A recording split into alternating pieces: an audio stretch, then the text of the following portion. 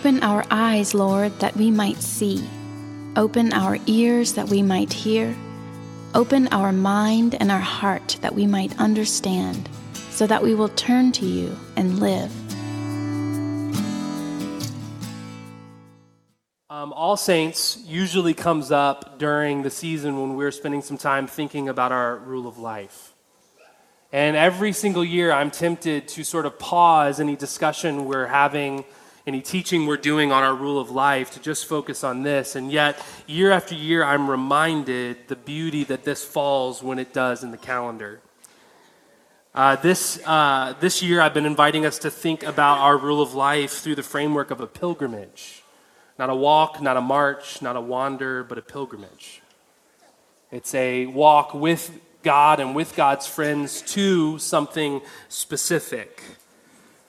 And in a culture that loves the individual, I think it's good for us to remember that when it comes to following Jesus, that Jesus, when he comes into our lives, never comes alone. And much of what we face is incredibly unique to us. And yet, as the great Frederick Buechner, who recently passed, said, that the importance of listening to one another's stories of the saints, whether it's the saints sitting next to you this morning or those who have gone before us, is that in them we hear echoes of our own story. We hear echoes of God's story. And keeping company with the saints is not primarily a meditation on the results of their life, of their legacy, of their impact, although those things are important. But I think time and time again, especially when we come to All Saints Day, what the Spirit is inviting us to do is to draw our attention to what it was that their lives bodied forth. Shakespeare in A Midsummer's Night Dream uses a character to make fun of poetry, and in making fun of poetry, I think provides us with one of the most beautiful definitions of what poetry is. Shakespeare writes, "The poet's eye in a fine frenzy rolling, doth glance from heaven to earth, from earth to heaven. And as imagination bodies forth the forms of things unknown, the poet's pen turns them to shape, and gives to airy nothing a local habitation and a name." It's a beautiful description of what the poet does, but I would argue that it's also a beautiful description for what these women and what these men have done.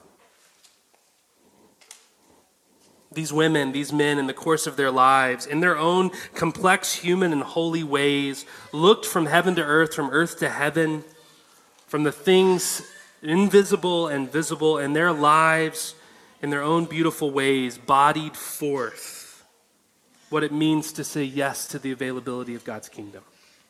What it means to follow Jesus, what it means to be with and in and have our being in the God who is boundless mystery, who is Christ-like, who is present and active. In some ways, this is the aim of the entire Christian life, what it means to follow Jesus, to love God, and with God, love our neighbor, what it means to be saints, to glance from heaven to earth and from earth to heaven and to body forth. And this is what our rule of life gives us a trellis for. As I described to the children, and as is in the story we read earlier, Julian of Norwich lived out her days in a little small cell, not like prison cell, but a small little room that was attached to a church. And she asked that there be 2 windows in her room, and 2 windows alone. And one of the windows, she could look out and see the Eucharist altar, where every single day women and men and children would come to receive the body and the blood. And so one of her windows was the Eucharist altar. The other window was out into the world, where individuals and people would stop by for spiritual direction, for pastoral counsel, to just hear one more time, God is with you and God loves you. Even me, yes, even you. And for a long time, I've come to understand that that is the place you and I are invited to inhabit. Talk about a local habitation. That is our habitation between this table and every other table we come to. To learn to love God and to learn to love one another. And so I want to give you 12 steps for how to become a saint. Why'd you laugh? I'm not going to give you that. I was just seeing if you were listening. I'm not going to give you that. Ugh. I don't even think I could. But here's what I do want to do. I thought about that. I was like, well, because there is so much from Hebrews 11, and the women and men in Hebrews 11 are throughout the great tradition of the church that we could spend time with. I think all of the saints in their own way answered the four greatest questions that are any question that any teacher, including Jesus, was forced to answer. What is reality? What is the good life? What is a good person, and how do you become a good person? Those are the four questions that every single person is asking and must answer. Jesus himself answered it in his teaching. But what I actually want to do is invite us to just sit with the story of some of these saints. There's a litany that was written in the style of Hebrews 11 by Amy Abdallah. We've read this over years past, and I want to return to it again. And as we hear these stories afresh this morning, some in only just a few sentences, I want us to again invite us to begin to imagine these women and these men's lives as lives that were looking from heaven to earth, from earth to heaven, and bodied forth what it means to say yes to the availability of God's kingdom, what it means to follow Jesus.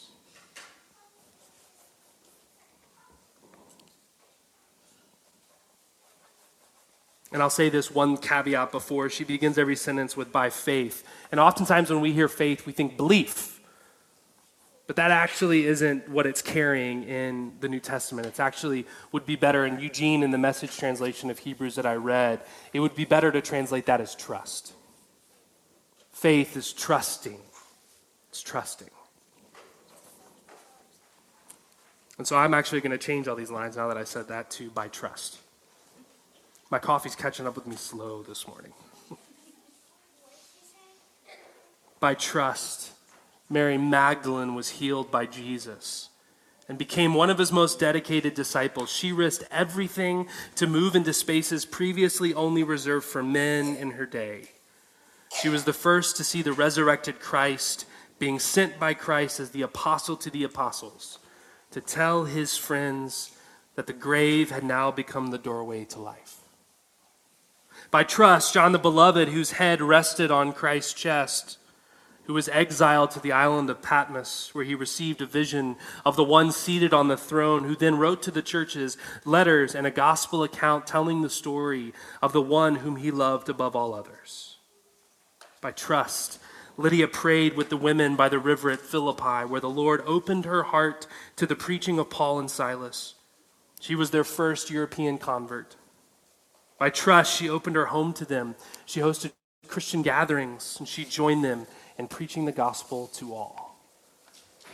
By trust, the apostle Junia preached far and wide alongside her husband Andronicus. By faith, she continued to preach before suffering martyrdom. By trust, Phoebe served the church as a deacon. Paul entrusted the letter to Rome to her because of her faith, and by faith, she was a benefactor of many, including Paul. By faith, Anthony of Egypt went into the Egyptian desert to live in complete solitude. His life attracted followers and led to the founding of monasticism, a tradition that continues today, inviting women and men into a life given solely to prayer and service with God for the sake of the world. By trust, Thecla left her family and her fiancé to follow Paul and his teachings about Jesus. She committed herself to celibacy, the performance of miracles, and serving as the apostle to Iconium and other lands. By faith, she escaped multiple attempts on her life, was hidden in a cave, and finally remembered as the first martyr and equal to the apostles. By faith, Perpetua confessed Christ and was imprisoned. She refused to worship the emperor, an act that would have freed her. By trust, she received visions that encouraged her companions as they bravely faced martyrdom in the arena. By faith, Marcella founded a convent, two different things, and wrote to Jerome to challenge and hone his biblical scholarship. By faith, she replaced Jerome in his absence from Rome and taught men, including priests. By faith, Hildegard of Benin received mystical visions from the Lord, which she recorded. By faith, she led her order and was commissioned by the Pope to preach and teach. She composed music, poetry, and medicine that is still studied today. Her faith gave her the honor of the title Doctor of the Church. By faith, Francis of Assisi abandoned a life of wealth, serving the poor, caring for lepers. Francis, answering the call of God, stripped off the clothes of his rich father, took up the monk's robes. Like Jesus, it was said of Francis that the poor heard him gladly. The most famous prayer that is ascribed to him, though not his own, sums up his life. Lord, make me an instrument of your peace. By trust, Harriet Tubman escaped slavery, returned 19 times to the South, and delivered 300 fellow slaves. By faith, she listened to God for each route north and never lost a passenger. She is known as the Moses of her people. By faith, Lottie Moon preached the gospel, serving the people of China. By faith, she called on others to give to the mission, and she still inspires people to give today. By faith, Howard Thurman, an author, philosopher, theologian, educator, and civil rights leader, played a leading role in many social justice movements of his day. He served as a friend and a mentor of Dr. Martin Luther King Jr., who carried Jesus and the disinherited Thurman's most important book while leading the 1955 to 56 Montgomery bus boycott. By faith, Catherine Booth wrote an apologetic for a woman's right to preach the gospel. Come on, Catherine. She then became a powerful preacher, ministered to many through her faith, and she is known as the Mother of the Salvation Army. By faith, Teresa left her home, settled in Calcutta. By faith, she founded the Missionaries of Charity and dedicated her life to serving the poor and abandoned. She opened homes for the dying and believed in human dignity for all. Her faith was internationally recognized by the Nobel Peace Prize. By faith, Dora Yu, though Chinese, preached the gospel in Korea to Korean women. She returned to China and gave up her medical practice so that she could concentrate on revival preaching. Her faithful evangelism converted Peace Lynn and her son, Watchman Nee. She was the main speaker at the British Keswick Convention in 1927. By faith, Black Elk was a holy man of the Lakota people. He was a second cousin of the war leader Crazy Horse, fighting with him in the Battle of Greasy Grass. Black Elk years later became a follower of Jesus, spent the remainder of his life teaching the Bible, holding Mass, preaching sermons, and raising many children and grandchildren. By faith, Reverend Anna Maria Falcon Garcia paved the way for the Iglesia Cristiana Pentecostal to ordain women as clergy.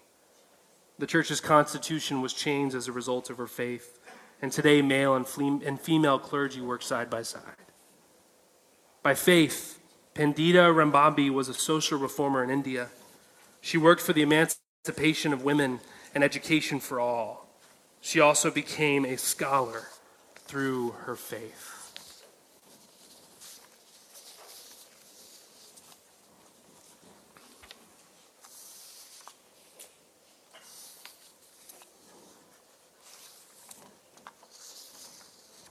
And what more shall I say? I don't have time to tell you about Mary, and the other Mary. Irenaeus, Joan of Arc, Clare of Assisi, Julian of Norwich, Joseph of Arimathea, John of the Cross, John Hyde, Godric, Katie Luther, Sojourner Truth, C.S. Lewis, Martin Luther King Jr., George MacDonald, Madeleine L'Engle, and other saints.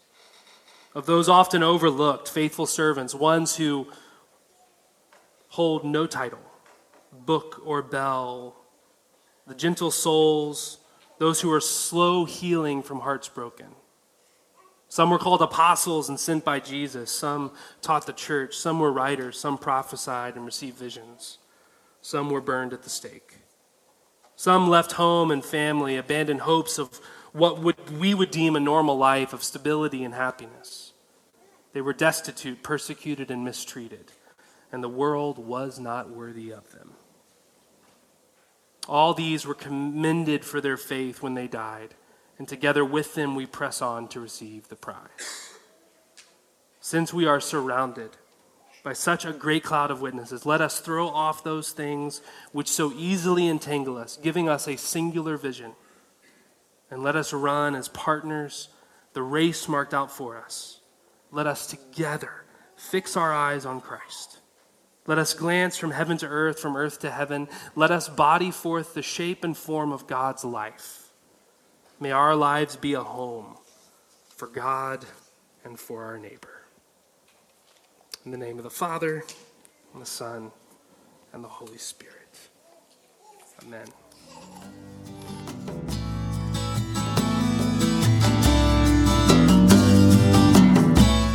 The Lord bless you and keep you. The Lord make his face to shine upon you and be gracious to you. The Lord lift up his countenance upon you and give you peace.